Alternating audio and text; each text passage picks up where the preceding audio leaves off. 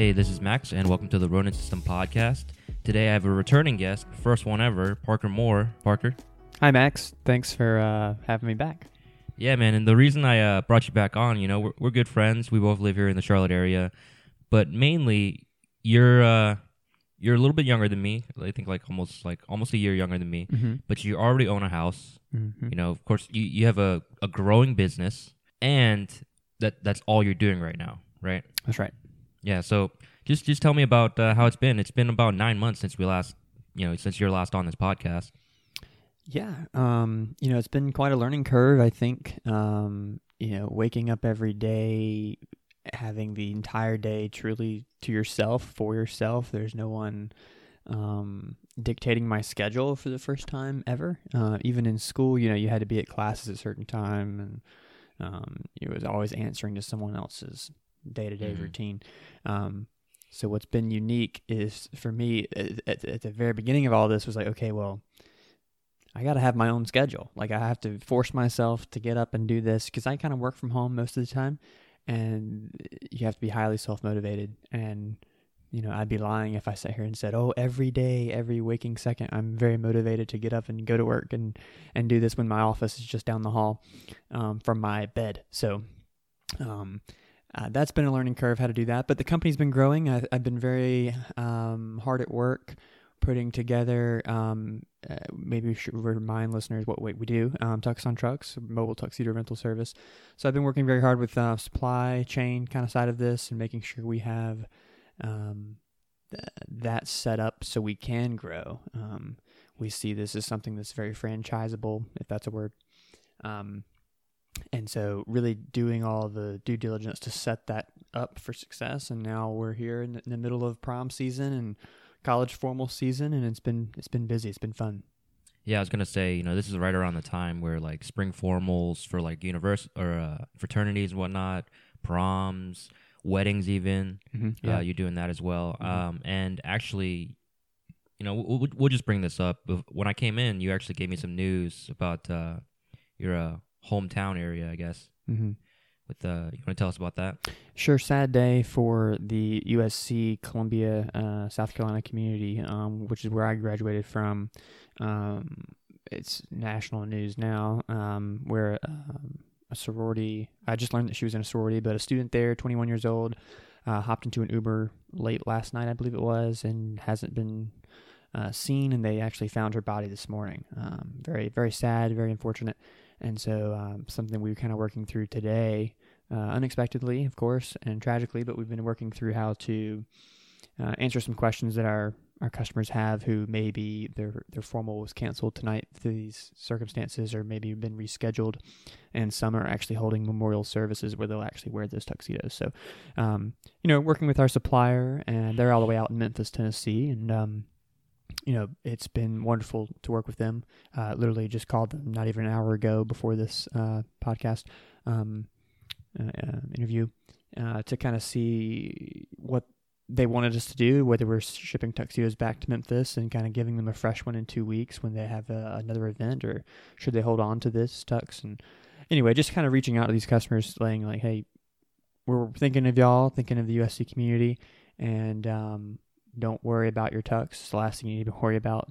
We've had a lot of guys reaching out if they're going to have late fees and all this stuff. So kind of playing that communication card and role today pretty heavily. Yeah, I mean, it's a tragedy, of course, but like the flexibility of your company, essentially, to be able to just react to these things, especially at the local level, because it is like, you went to the same school. Mm-hmm. And a lot of those people in the area, so it's one of those things where you really feel like it's not really a company anymore. It's more of like, it's something there for the community, right? It really is, and we I at least try to every single tux that we will deliver, we really think about who's wearing that tuxedo. Those are real people who are putting on one arm at a time in the sleeve of our jackets, and so you have to kind of be mindful that, they've got, they're college students. They've got stresses that I just went through as well as a college student, with, classes, but also just figuring out what you're going to be doing after college. Some of these are seniors, some of these are freshmen who are just getting their feet wet in the whole experience. So, I try to keep that at the forefront of my mind, that it's people first always, and without the people, you have no company. Yeah, I mean, actually, another thing, the main reason that I brought you on, because last time we talked all about, Tucks on Trucks. You guys can watch that. I think it's like episode 11 or something. Mhm. But the main reason I brought you on is because, you are so young and you own this house that we're in right now, right? Well, yes. The bank owns it, and they'll be happy to remind you. But I am paying the bank to eventually one day yeah, own eventually you'll own it. But Sure. how's that for you? How are you living? it. Good. I always kind of thought, because I after college I moved back home with the parents, and I was working in Charlotte and grew up in York, South Carolina. So I was driving every day into Charlotte for work, and quite a long commute, but saved a ton of money, and it was, an experience that allowed me to save this money to either buy a house or move closer to Charlotte, and I was grateful that I was able to do that. Not everyone's able to do that, so I was certainly able and grateful for that. But I kind of debated about, do I do apartment, do I do house? And the Charlotte real estate market across the country has been booming, but the Charlotte market has been insane. And so I just got really lucky. I decided just to kind of, half-heartedly search for a house to see if I could even possibly afford one, because I didn't know anything about it, And found this place, and quiet old neighborhood, and brand new house though in a quiet old neighborhood. So, I just did it You live all by yourself. all by myself. Except you have and the dog. Yeah, you got Winston here. I have Winston here. It's a good thing he's not barking or anything. No, But you have what is this, 3-bedroom? 3-bed, 2-bath, and a garage. So we talked about this before, but you're really not trying to get a roommate just yet, right? No, when I was employed and doing another full-time job at Tesla, certainly, this sounds kind of airy. Like, money wasn't quite as tight, obviously, because you have a paycheck coming every 2 weeks. Yeah. But then you're running your own company, and you are living on savings for a while. We're not pulling any money from Tucks on Trucks at this time for ourselves. We just can't afford to, and that's fine. So I just knew that I needed to kind of live on some savings here, live on some stock money and other things, to see if we can make Tucks on Trucks really grow this spring. But I'm not naive. I know that maybe by mid to late summer, I'll be in a situation where I'll go out and I'll need a job, at least part-time, to make ends meet, because the only money I have coming in right now, I've had to get creative, the only money I have really coming in now is actually renting out those cars on Turo. For those who don't know, Turo is like Airbnb, but for vehicles. And so I decided, that's a pretty good opportunity, if I could do it right, to rent out the 3 and then now 2 cars that I have on Turo. So, and that's been helpful to pay some bills and move things around, and it's allowed me to work on Tucks on Trucks, and that's paying off already with the growth we've seen. And as we get closer to the end of April, certainly May, which is crazy time. April's crazy too, but May is like prom central. We'll see how we do, and then we can kind of reevaluate my own personal financial kind of standing, and what the next step may be sometime this summer. Yeah, I mean, you have that personal income, or passive income, Right. that you're talking about with Turo. Turo. And actually, just on that subject, I remember, because you said you had 3 cars, now you have 2. You want to tell us a little bit about that? Sure. I had this Jeep Compass that was paid for, just an older, kind of car. And I really had no intention of putting it on Turo. I knew I was going to buy the Tesla Model 3, and I was going to put that on Turo. Well, just to get my feet wet on how the Turo system works, and, would people actually rent this car, and just to kind of feel out the site, as a host. I just threw the Jeep on there for a weekend. This is well before I even had the Tesla purchased. I threw it on there, and to my surprise, people wanted to rent it. It was just $30 a day, but I couldn't believe people were wanting the car. So I thought, well, I'm not going anywhere this weekend. Let's start a trip. Let's see if this person wants it. And so they took it, and I was kind of hooked. I was kind of addicted. I was like, oh, this is cool. I'm like running a little side business, hosting these rental drivers and getting to meet these people. And it was kind of fun because people were, I think people were the feedback I get is like, you let strangers drive your car? I'm like, well, yeah, I guess. I mean, you hop in a stranger's car for Uber or for whatever, for other things. And, you let strangers fly your airplane to Dallas? Yeah. I think we rely on strangers all the time.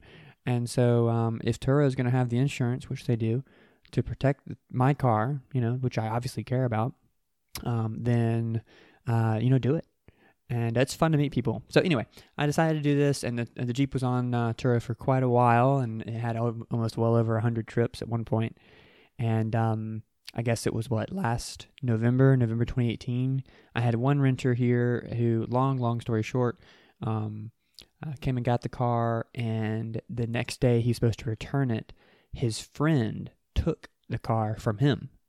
So car was ended up being stolen. Obviously, him and I both, the renter and myself, called the police. Police reports filed, all this stuff. Car's missing for about a day and a half. Now, Turo is phenomenal. I can't speak highly of it. If the car was never found, Turo just essentially buys me a new car. Like, I was not really worried about the car too much, but obviously just kind of a frustrating thing because I had other renters lined up who were supposed to be driving that car. So I had to kind of, apologize and put them in a different car or whatever. So that was a hassle. And by the way, I'm still working full time at this point, I believe. Crazy stuff. Well, two and a half days later, I'm in an Uber back from the airport, and I see the Jeep. I found my own stolen car in a parking lot at a hotel in Charlotte. So I, of course, freaking out. I'm very my Sherlock Holmes and self found my own car. It's kind of crazy. So I called the police. We found the car. Blah blah blah. And the craziest part was I learned a little bit more of the justice system and the legal process here. Was the fact that because we technically knew who was in the car, it can't be listed as a stolen vehicle in the state of North Carolina. It has to be listed as an unauthorized user. And that falls under the same umbrella as stolen vehicle, but essentially what that means is you can't press charges on someone if it's been labeled as an unauthorized vehicle user, which, I think that's kind of ridiculous. But that's the law. They kind of explained that to me after a few hours of arguing about it. And got the car back. It was kind of totaled, it was kind of trashed in the interior, and I was kind of spooked out, by the whole experience. Like this guy who took the car from his friend. It was just all kind of weird. So I ended up just kind of thinking, well, look, the car's paid off. I've made more money from the car on Turo than it's actually even worth today. And if I can get it, and Turo, paid me some money to for all the inconveniences and the damages and things that were in the car. And so Turo basically wired me almost $1,000 to just go get it detailed and cleaned up. And they were hoping I'd put it back on Turo, obviously, to keep renting it. Well, I got it cleaned up and then just sold it, just to get cash. And so I think when I really looked at the financials of it all, I actually came out, I took a depreciating asset, a vehicle, paid it off 7 years in advance of the loan first, then put it on Turo and made more money than what I actually originally bought it for 2 years ago. So yeah, I was kind of a wild financially, like how is that even possible? So I'm a huge believer in Turo, and since then I bought other cars and looking at some lease options as well, because you could lease a car and then also rent it out. So if you're looking for passive income, I can tell you about Turo, and you'd be paying your college debt off, or because you're not only paying off the car if you have a loan on that or a lease on that, but you're making extra money that can go to help pay for groceries or whatever you need. Yeah, I mean, like you said, it's just like Airbnb, but for cars. Right. And, I'm one of those people that like passive income, right? And I've always thought, wouldn't it be nice to have an Airbnb? But then I thought, when you told me about Turo, I was like, wouldn't it be nice to have multiple cars to do Turo? Because it just seems like an easier investment. Yeah. Especially, with a house, like the house this size, it's not that big, But when you really look at it, it is kind of big to maintain the entire thing Right. if you wanted to do it for Airbnb. Yeah, and there's a little bit more. I think there's more stress involved a little bit in having someone like stay, especially now that I work from home.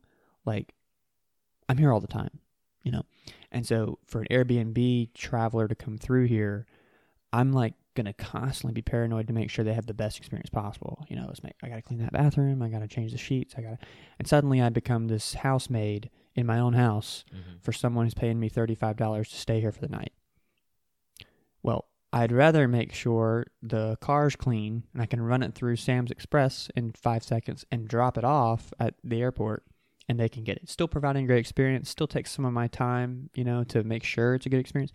But I'm not having to I'm not feeling the pressure of always having to meet them for one and to have to truly host them Yeah. to make sure that's a good experience, you know? Yeah. So it's a car. I mean, it's people know how to drive, or they should. So it's the most passive way, I think, to make money off of something you already own. And that's why I like it over Airbnb.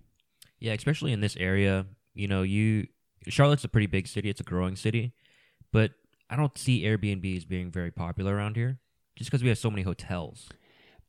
Yes, and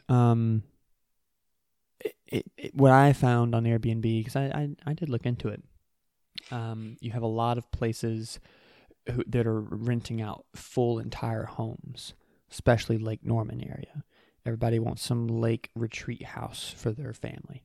So that's very popular, but not a whole lot of people in the Charlotte market, at least I found, were renting out a room in their house. I use Airbnb all the time, and let me tell you, I will never stay in someone's house with them in it. Unless it's a separate apartment that's their basement. Like a guest house. I've done that, like a guest house that's maybe attached, or that's fine. But just the room down the hall, no. So I always check the box entire place.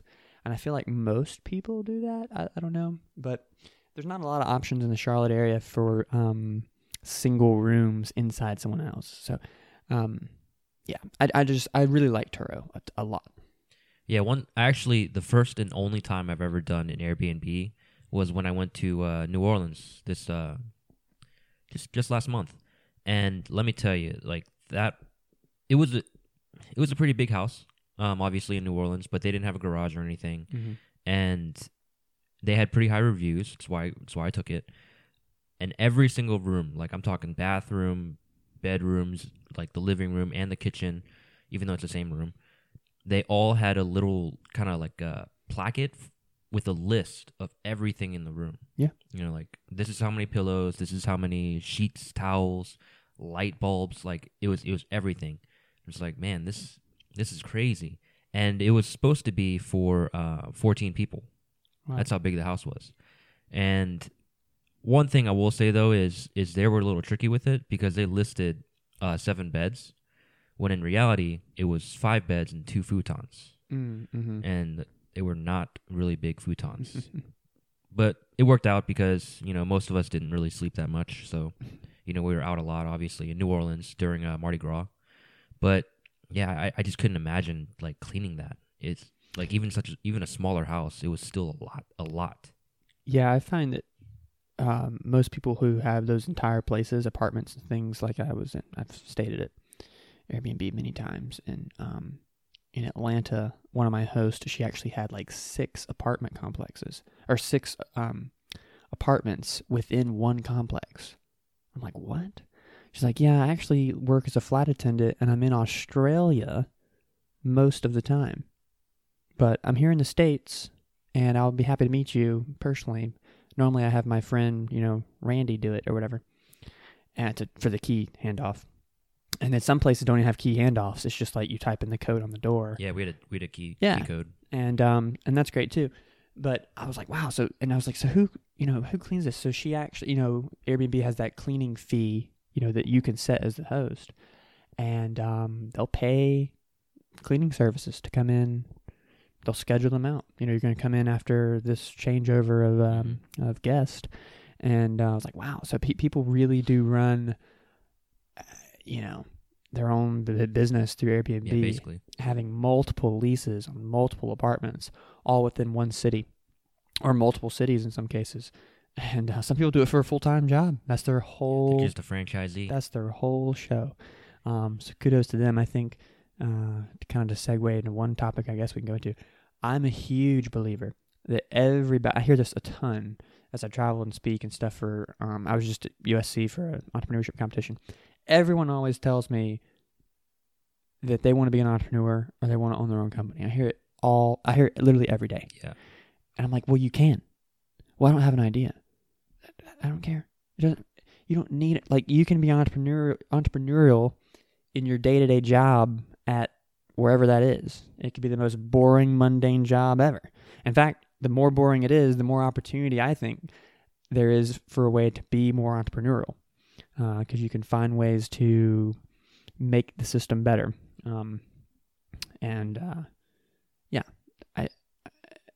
I was going somewhere with that. I think that everyone is able to, if you're creative enough and if you're desperate enough, you will find ways to just think of something outside the box and apply it to your own life. And it could be something that just you want to use. You know, this would make my life easier. You're not even thinking about customers. You're thinking more about yourself. And honestly, that's how Tux on Truck started. I was frustrated with the tuxedo industry, having to drive 30 minutes just to go to a tux rental store. Mm-hmm. 30 minutes back, 30 minutes there. It's 2 hours. 2 hours total driving time. And I didn't wear the tux for 2 hours. I thought, well, I'm not the only one doing this. I can't be the only one frustrated. So it wasn't until way later when I thought, wow, well, people might actually like this. I just thought of the idea just for myself. So that's my soapbox on how everyone can be an entrepreneur. You really can. And the biggest thing is just to keep asking questions. I mean, the main thing here is like, I mean, you could just watch Shark Tank and realize that everyone has, I wouldn't call it a stupid idea, but they have an idea, right? Mm-hmm. And obviously, like, the success rate of those ideas is like 0.0001%. Mm-hmm. But the main thing is you have to solve a problem first, right? There has to be a need, right? And obviously, you know, everyone's going to need, or every guy's going to need a tux eventually at some point in their life, you know, whether it be for the day they get married, or, you know, if they have to attend some big event, you know, they're going to need a tux at some point. And so you're solving an issue and you're doing it in a very creative way. I think so many times, even on Shark Tank, people will get to that level and I think they put them on there just for the teaching moment. You know, Kevin O'Leary or someone just is like, well, you've created a really fancy product for a problem that doesn't exist. And you see that 9 times out of 10 with engineers. Mm-hmm. Yeah. Engineers overthink. And we all need engineers. I like engineers, nothing wrong. But that kind of mind that an engineer has is always thinking about the tiny details in something, which is good, which is great. But sometimes if they're developing a product, it gets so caught up in the coolness of the product, where it's like, okay, well, are we actually solving something here? Is this sellable? And that's where you need some business, marketing, sales people. Like, I think I would consider myself more of a sales-minded person, where I'm looking at that product and saying, well, that ain't going to fly off the shelf ever, because I don't even understand what it does. Mm-hmm. And the engineer's freaking out, and they get all excited about this certain idea. I was actually just a judge at an entrepreneurship competition. Oh, really? This week at University of South Carolina. And I went down to see the final pitches. I was one of the early round judges grading business plans. And then there's over probably 40-something applicants, and then 4 companies pitch, and over $50,000 of real money is given to these college students. And years ago, I was involved in a different company. We won a segment of that competition. So I was invited back to be a judge. Anyway,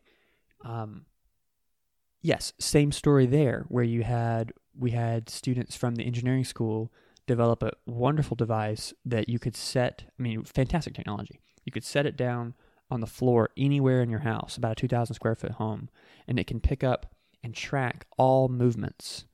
Like, if I dropped a pin on the floor, it would sense that, and on their computer software side, it would show kind of the seismograph of the pin hitting the floor.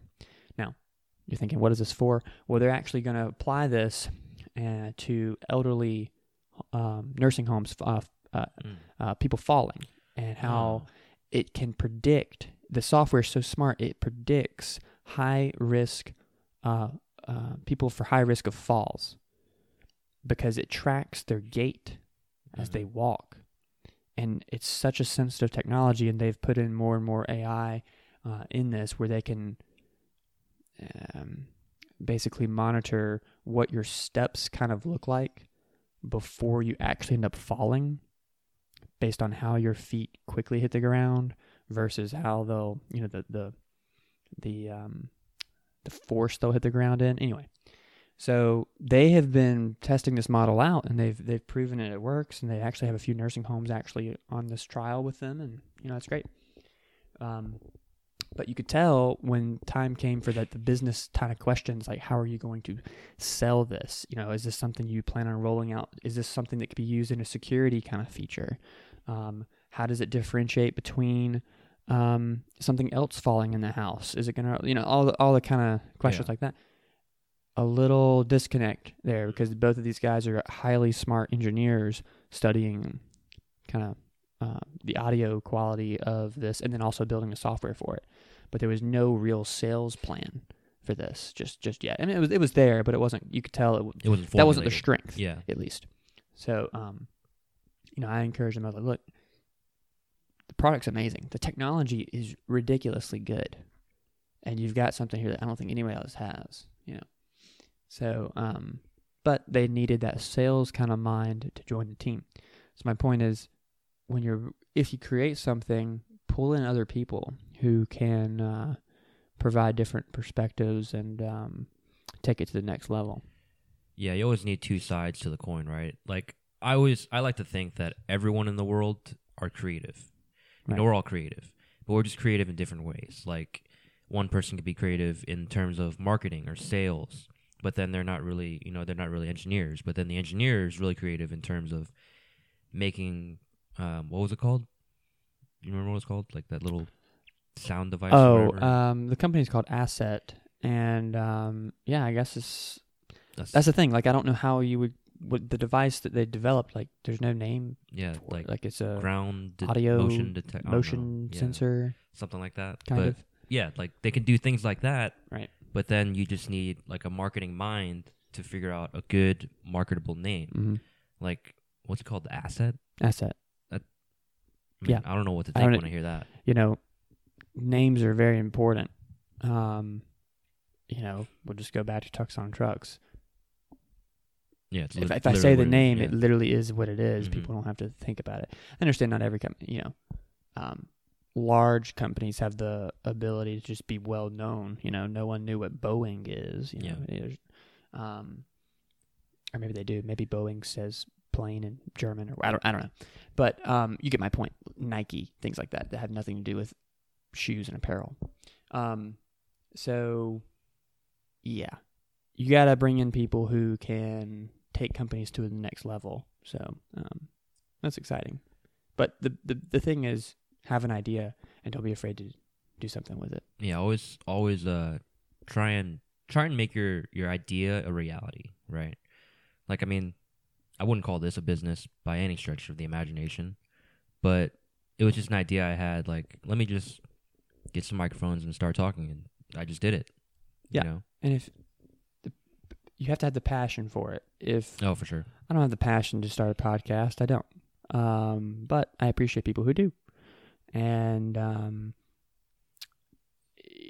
people can smell when they are in a. Even if you're in a store and someone doesn't like their job, can't you immediately tell? You're at a restaurant, the waitress hates her job.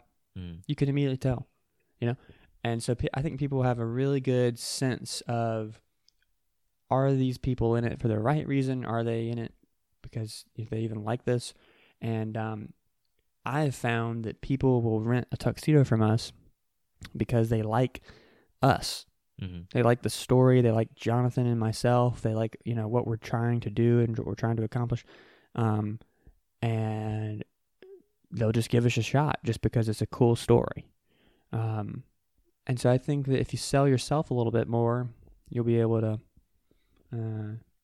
kind of people like people. Yeah. And so Yeah. that's something to keep in mind. Yeah, I mean, like it is a great story, and it's a good idea, the Tucson Trucks thing. But another thing, like you were saying, actually I just want to stick on that, was to sell yourself. Like, it sounds bad when you say it, you got to sell yourself, but it's true. You have to sell yourself. Like, there's always going to be that first impression, and that's where you're literally selling yourself to whatever you're doing. Like, it could be a job interview, it could be meeting people out in the field or whatever, like making new friends. Even in school, you got to sell yourself to like the faculty, to the staff. Be like, oh, this is a good kid, this is a bad kid, and you got to be conscious of what you're doing and what you're saying, right? I would just always think about being in the audience. When I'm up in front of the audience, I think about the audience sitting there watching me. How many times have I sat in an audience, someone gets on a stage, and within the first 30 seconds, I've already figured them out. Yeah. I'm either entertained, or they're funny, or they're boring, and they look scared. And I'm not like judging them. It's just like you just naturally think like, oh, he's terrified. Yeah. And that's it. And then you kind of tune them out, or you're thinking about lunch, or whatever's going on for the rest of the day.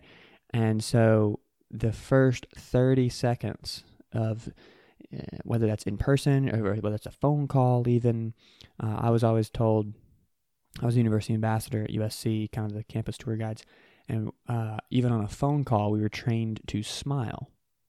And like, well, why? They're not in front of you; they're on the phone.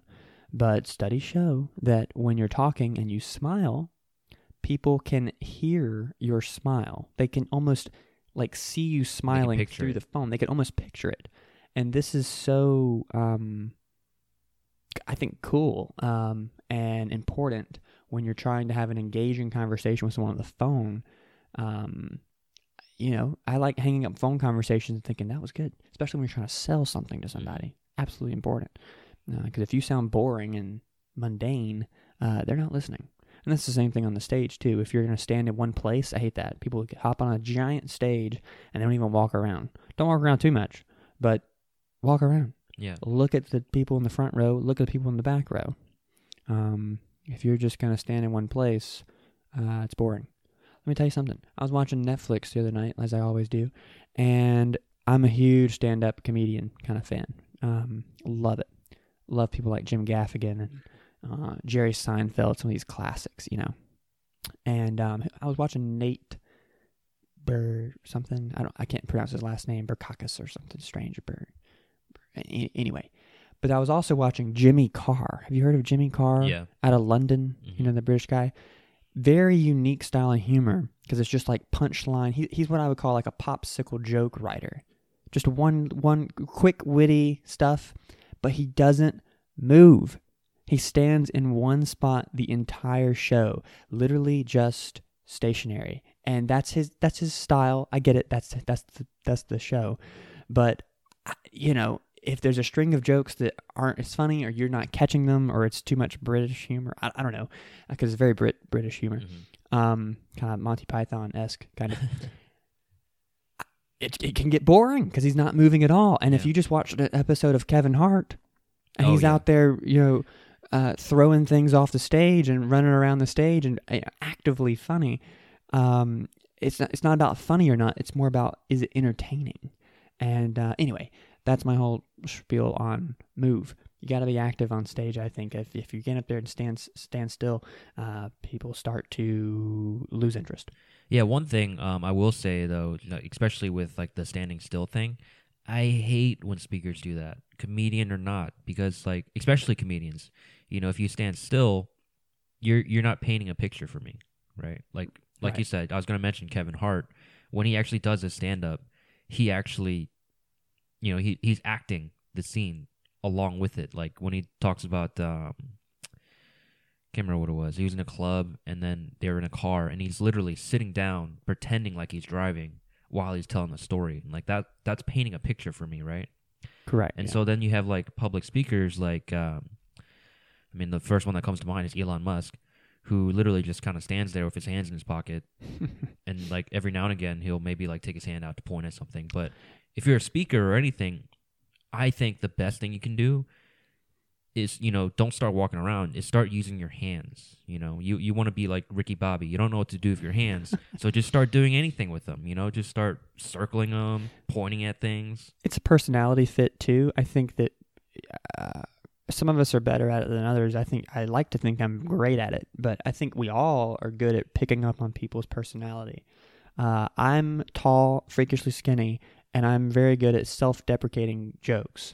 If I can laugh about myself, and I get the crowd to laugh at me, literally, and they know I'm just being picky on my own appearance or whatever the case may be, then I break the ice and I immediately don't sound preachy, kind of. Yeah. It depends on the topic, of course. Yeah. My point is, like Elon, for example, he is this nerdy engineering kind of socially awkward geek, brilliant, genius, but kind of this socially awkward geek. Everyone knows that about him. And so it's almost endearing when you see him on stage and he's unveiling the Model Y and he can barely say, a sentence without and he's not this professional speaker. Mm-hmm. We can turn it to politics. Look no further than our president. Yeah. Same exact stuff. People are tired of hearing the political answer to these politicians, and they don't give you any answer. And it's, the budget this year and the something committee, people are like, blah, they don't start to listen. But you get Trump out there, and there's others, but Trump certainly the loudest, who don't talk that way and are more direct, and it's just how he's being himself. Mm-hmm. And so there's this side of like, and you can hate him, but there's this endearing side of it where you're like, I'll give him this. He's being himself. Yeah. And that goes back to just selling yourself. People will buy into you. And if it is the shy, timid Elon Musk kind of socially awkward side, own it. He's doing it. People like him for that, and it fits his space. But it largely depends on your audience. If you're trying to sell something to somebody in the business world, I think you have to be engaging. Even if you are socially awkward and you're shy, at least be funny or something. Like something has to be engaging at some point. Yeah. I mean, a good comparison there between Trump and Elon is, Trump, like you said, he's being himself, but he's also, he's attuned to it, right? Like if you ask him a question, he'll answer the question in a different way, right? And so it leaves you with more questions. But then when you have someone like Elon, you ask him a question, he's not even answering the question. So you still have the same question. Like, Joe Rogan, he was on Joe Rogan's podcast not too long ago. And if you watched it, Joe would be asking him like, how do you have time to run SpaceX and Tesla? And Elon would say something like, I met this one guy. He's a great guy. He's on my team. And, we share a lot of ideas. He just kept going on. And Joe's like, you didn't answer my question, right? Mm-hmm. And so it'd just be like, he's just socially awkward, and going back to what we said earlier about having two sides to the coin, it's weird that he is both sides, but in a bad way, I think. Mm-hmm. He's a smart guy, but not a really good salesperson at all. I mean, just look at his tweets. But he requires other people on his engineering team to do the, like the heavy lifting, like JB Straubel. Right. Yeah. I agree. I mean, we live in a world where everyone has this megaphone in their pocket, and Twitter's definitely that megaphone. It can be really good. But people do smell authenticity through even a tweet, and so it's important to depending on the situation, everyone and what you're trying to get across, but got to be authentic. Yeah. Let's we totally got lost on the topic there, but let's get back to the house because sure, that was the original topic. One question though I do have is, how often do you clean this place? Well, how often do I clean it, or does the Roomba run across the floor? The Roomba does most of the cleaning around here. I don't know, maybe every 2 weeks I'll do like a real deep clean. You're cleaning Mhm. the toilets and the Yeah. showers and stuff like that. But yeah. Interesting. I mean, because this place is not cluttered at all. I mean, there's a Well, very countable amount of stuff in here. yeah, I think when I was first moving in here, I was like, do I even have enough furniture and stuff, house Yeah. things to even fill this house? And yeah, I do. But I think it's a nice, it's a 3-bedroom, and I'm using every single room, Mhm. and all these cabinets in this kitchen, like half of them have nothing in it. So there's places to put things where it doesn't look cluttered, I guess. Now, don't go to my office currently. It's pretty cluttered because tuxedo season. But yeah, I mean, it's large enough to like spread everything out and hide things away where I feel that it's not too cluttered. Yeah, if that makes especially sense. because you're a single bachelor living by yourself. Yes. Only roommate Partying you it have up. is a dog. Yeah. And he's not like a high maintenance dog. Well, So I mean, it's just so interesting because some guys you'll meet, they're just absolute pigs. No, I'll be honest. They don't know how to clean to save their life. Like mhm. Our friend Mike. He's not very clean at all. Hi, Mike. But then when you look at this place, like, can you imagine having a roommate that wasn't at the same? No. I mean, I had roommates, of course, all the way through college. Yeah. I lived in a dorm room freshman year that was the size of this table. And so if you had your shoes that you just took off and left them in the middle of the floor, you will be tripping over them in the next 2 minutes because you can't walk around them. Yeah. And so poor Sam. Sam was my excellent roommate my freshman year, and he understood how clean I was, and he probably would admit he's not as clean. But in a place like that, like, you almost had to be because your stuff would have been everywhere, Mhm. even if it was somewhere. And so what changed, of course, sophomore year, junior year, senior year, you're in an apartment, and then senior year, we're in a house. You have your own room, and then the kitchen and and living room is co-shared space. Those spaces are always kind of clean because no one's ever really in them. Everyone's in their room. I'd go upstairs to one of my roommates' room or whatever, and you smell it before you walk into it. Never a good sign, to me at least. Yeah. But I don't care. I'm not going. Yeah, you're in college. I'm not going to his room. Mm-hmm. You know what I'm saying? Yeah. I have my room. I have my space, and then when I'm in the kitchen, it's clean, and when I'm in the living room, it's clean.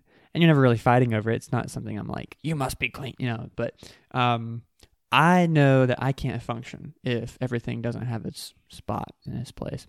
And this is even true for even my garage. I have a shelf stocked full of car cleaning supplies, and I arranged them in such a way where you would think you'd walked into AutoZone.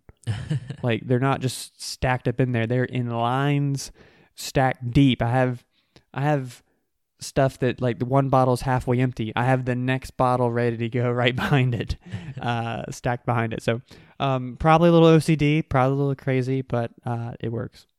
Yeah, I mean, you say OCD, but have you ever heard of Marie Kondo? Yes. Japanese lady. You seen her Netflix special? I've only seen one episode. My sister is absolutely insane about this show, and is always giving me, tips on whatever she's done in her show. I mean, I think everyone should watch that. I was actually talking to another guy, Ron Banks, who's a minimalist, and we're talking about Marie Kondo a little bit. And it's interesting because I'm kind of a neat freak. If you actually go to my apartment or anywhere, everything has its place, and there's always extras of those things. But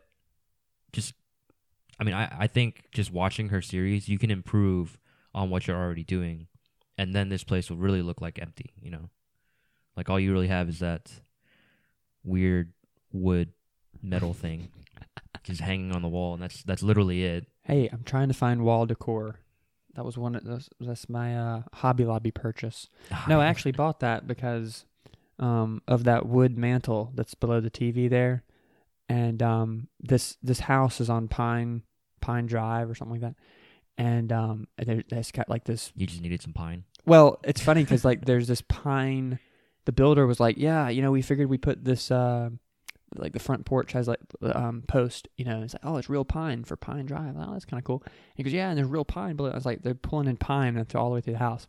Anyway, so I found that kind of wooden metal decor thing at Hobby Lobby. I was like, oh, well, that kind of ties in with the mantle. I don't know. I'm not some interior designer. I just thought it looked cool and slapped it on the wall. There's not a lot of thought and process. I would have thought that's from Target. No, Hobby Lobby. Half this house is Hobby Lobby, I think. Really? So Yeah. you didn't even look at like Target or IKEA or anything? No. Although I will probably look at IKEA for new bar stools that we're sitting on currently because these suck. But dude, IKEA is the place, man. yeah, That's IKEA the is spot. the place. IKEA is definitely the place. It's just, yeah, smaller decor stuff. Not quite furniture, but just, you know, knickknacks on the counter over there. Hobby Lobby is my jam. I never figured, man. If you go to me and B's place, B's my girlfriend, by the way. I don't think I ever mentioned that on the podcast, like ever. It's 45 episodes deep, still have never mentioned her name. Hi B. Yeah, but If she even listens to your podcast, so she don't mention her. sometimes Okay, actually, good. it's really weird because I talk to her every day, so she doesn't really need to listen to it. Well, good. But anyway, you know, our apartment is actually loaded with only 2 stores.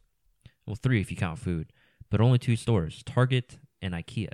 Like, that's all we shop at because, you know, all we need is simple stuff, and we need simple stuff that works and lasts for a long time.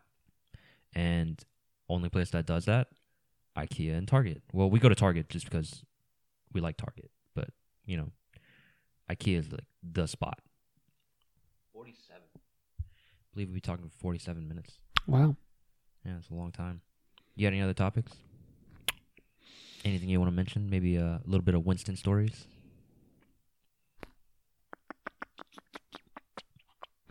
Talk about running. Yeah. Half marathon. You actually, you signed up for a half marathon, didn't you? Yes, I would like to think that I am a frequent half marathon runner. I used to be, at least. I ran one every spring for like 5 years in a row. And then for the past, 4 or 5 years now, I've ran 0. So I'm back at it this spring. First race in a while, and doing some training. And it's been fun. It's a good escape for me, running. Yeah. With everything going on with Tucks on Trucks, it certainly can get stressful. Mm-hmm. And so it's nice just to get out, and it's quite a self-confidence booster too. And I'm not someone with like low self-confidence all the time, although, you could find that it could get that way with what's going on in Tucks on Trucks world. But yes, just getting out on the road and running for an hour and a half there's something numbing about it. Do you run in the neighborhood? No, I typically I like trails a bit, whether that's a paved trail or it's just like dirt and woods. But I hate running loops.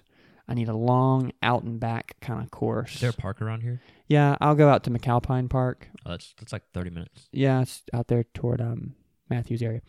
But that's a great spot to run, but you can't really do more than like a 5 or 6 mile run there. At least I can't, without getting bored. Mm-hmm. But it's a great course if you need to run a quick 3 miles, or if you're trying to actually race something.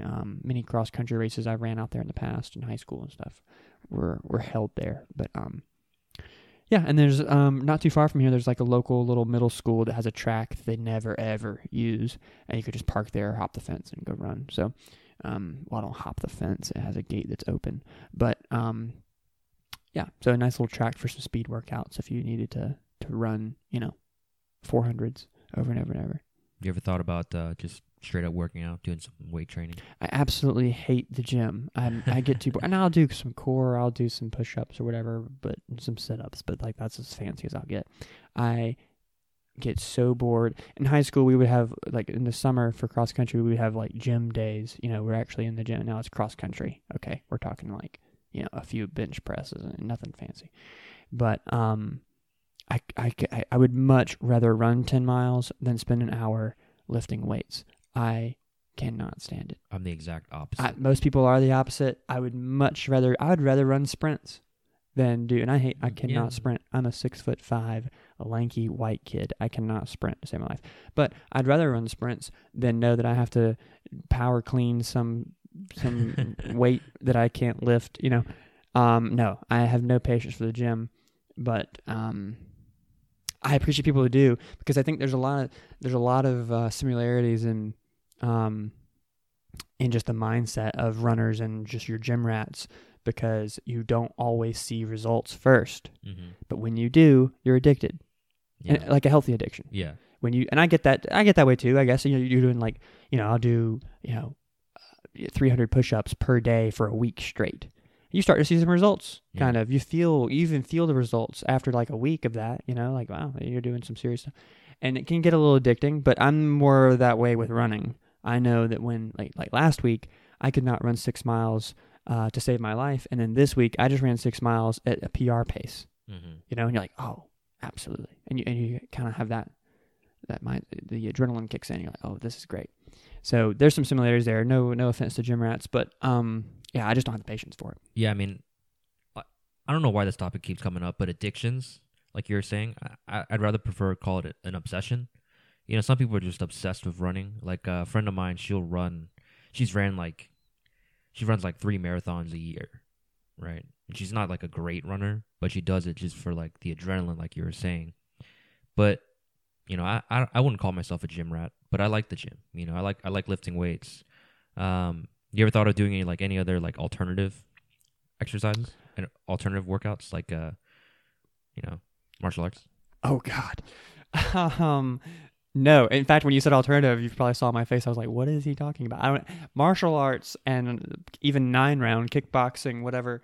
I don't even think about those things. I guess I could try it, but like, it never naturally crosses my mind. What about the rec league, like sports? Just soccer or something? Anything like that? No. Get a little team together. When I think rec league, I think of myself as a 6th grade. I do, because I played I played everything. I'm blind in one eye, or legally blind in one eye, so baseball wasn't exactly my thing. When you strike out in t-ball as a kid, you're not going to make the major leagues. Yeah, so it just, no, short answer, I don't really think about rec league sports.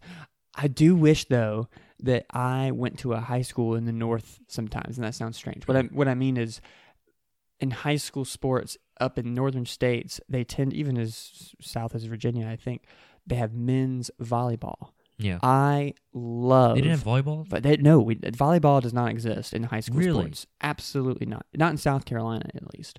South Carolina High School League does not recognize that as a sport. Interesting. Yep. So I love volleyball. I'm very good at volleyball, and I will absolutely watch every single game on ESPNU. And when they have the men's, you're 6'5", you don't even need to jump. No, I just gotta stand there. I love it. But you can watch like Penn State and Ohio State, and Penn State seems to be like a really good team. Stanford, and they're playing men's volleyball championships on ESPNU. I will watch every second of it. I mean, yeah, that's so interesting. Volleyball? Yeah. Why not? Don't have it. And lacrosse is actually just now starting to get popular in South Carolina high school sports, but there's many like where I'm from. Like if you're in Clover High School and you want to play lacrosse, your team wants to get somebody in the schedule. You might have a few teams locally, Fort Mill, whatever, but everybody else is down in Charleston. No Columbia school, no nothing nearby. So it's very tough for the high school league to come across and say, okay, well, here's your region. And it's hard to draw those region lines. And then you're having massive schools like Wando play tiny schools like, well, Clover's not exactly tiny, but, smaller than Wando.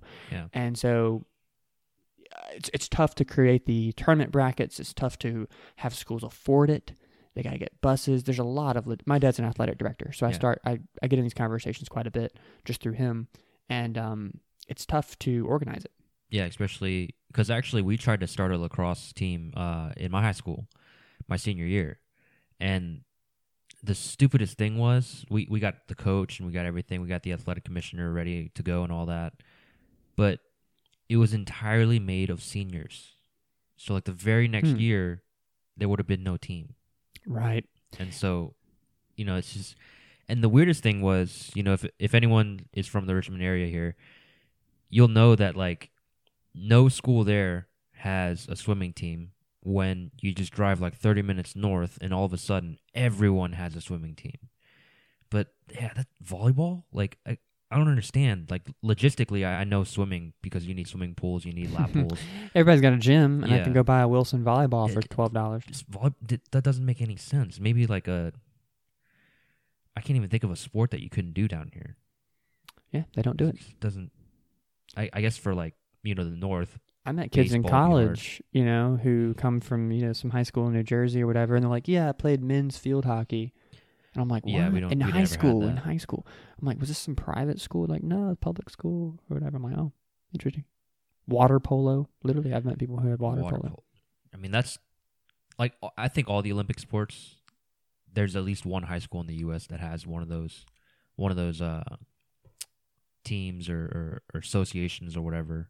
But that's just so interesting. It's kind of blows my mind. Volleyball. Well, anyway, guys, let's see how long we've been going. We've been going for about an hour. And just in case you guys are wondering, the last episode I had, actually we recorded for about almost 2 hours.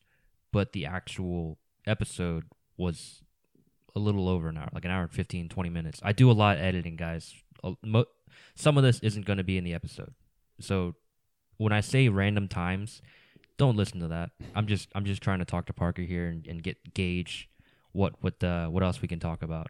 But anyway, Parker, you have anything else you want to talk about? I don't know.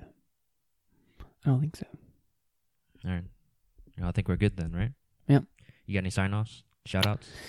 Hey, I wouldn't be an entrepreneur if I didn't start selling. If you need a tuxedo and you're in a wedding or your friend's in a wedding or you are in college and you're going to a college formal, or if you're a high school student and you've somehow stumbled upon Max's podcast on, where do you post this? Everywhere. iTunes, Google Everywhere. Play. Yeah. He posts I'm on this- Spotify, too. He's on Spotify. Hello, Spotify. If you need a tuxedo, check us out, tuxontrucks.com. That's TRUX trucks.com. That tuxedo can be sent straight to your house. All you do is answer some basic fitting questions about your height, weight, shoe size, and our fitting algorithm does the rest. Tuxontrucks.com. Yeah, I'll post a link in the description. There we go. Yeah. I'm on everything, actually. Like TuneIn, iHeartRadio, Stitcher, like you name some sort of station, I'm on it. I'm on Pandora. Wow. Yeah, I don't think anyone listens on Pandora. I No. don't know how they even do it, but No. I'm on Pandora. But yeah, anyway, guys, that's Parker Moore right there. Check him out, Tux on Trucks. He's a how old are you? 24? I just turned 25. Yeah, just turned 25. Yes. Already a homeowner, already an entrepreneur. Yeah. Yeah. Oh, one thing I did want to ask you before we actually head out is you ever think of Ubering? Doing Uber? No, I actually did create an account as a driver or whatever, and I'm like officially ready to go. Well, now I'm sure it's expired. I gotta re-up paperwork, but I was gonna do it. Long story short, and then I decided I found Turo, and I was like, well, wait a minute, I can make passive money and not be in the car.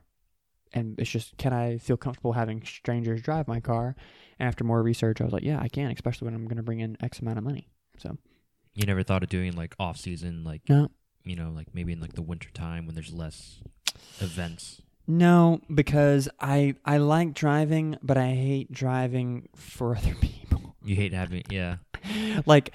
If I just I would love more than anything right now to just hop in the car and drive to like Hanging Rock State Park, 2 hours away, Yeah. beautiful place. If you've never been, you got to go. Well, you got a Model 3, so it's easier. Yeah, it's easier. But I just like driving. I do road trips all the time.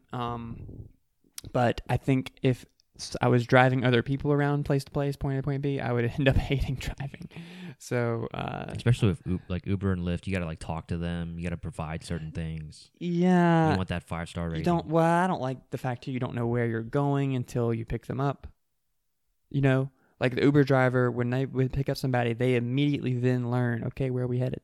And the app updates. And now you could, my knowledge, unless they've changed that recently. Yeah, I think, you select or you accept a drive, and then you can look at the map, like the overview, and then you can cancel it. Oh. Like when we were in New Orleans, actually, our Airbnb was actually about 20 minutes away from the city. So, if you're in the area that we're like the neighborhood we were in, like it was like $20 for a ride. But then if you want to go to the city, it's about $150. So who's gonna leave the city if you're an Uber driver? Right? You want to stay there. So we had a lot of canceled. Maybe that was an update on it, because I remember Yeah. hopping in Ubers a while back where they were like, you could see the like panic on their face. They're like, "Oh God, we're headed to here," and they're like, and one lady flat out told me, she's like, "Well, I got to pick up my son from school at this time. Do you think I can get back in time?" And so it was like almost inconvenienced her by simply needing a ride. And I thought, wait a minute, the drivers don't know where you're going before I hop in the car?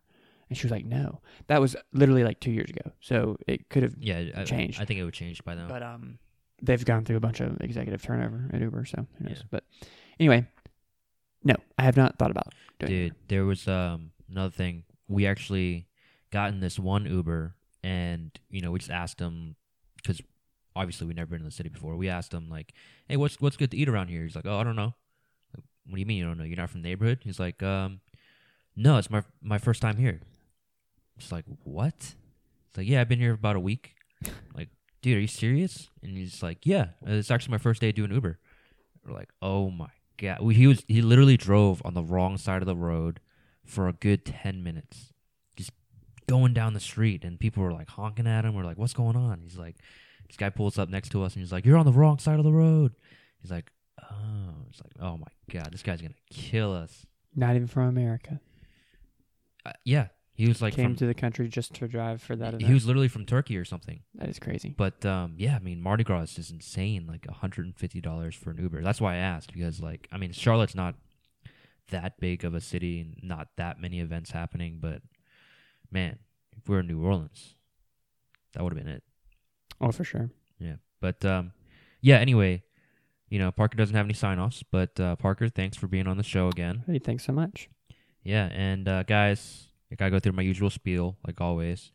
If you are new listeners and you liked what you heard, I try and post every Monday. You can check this one out the following Monday from this day that I'm recording right now on Saturday.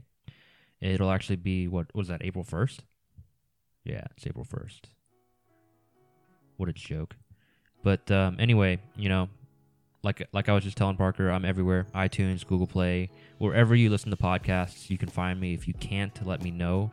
And for the regular listeners, thank you guys so much for the continued support. It's been awesome.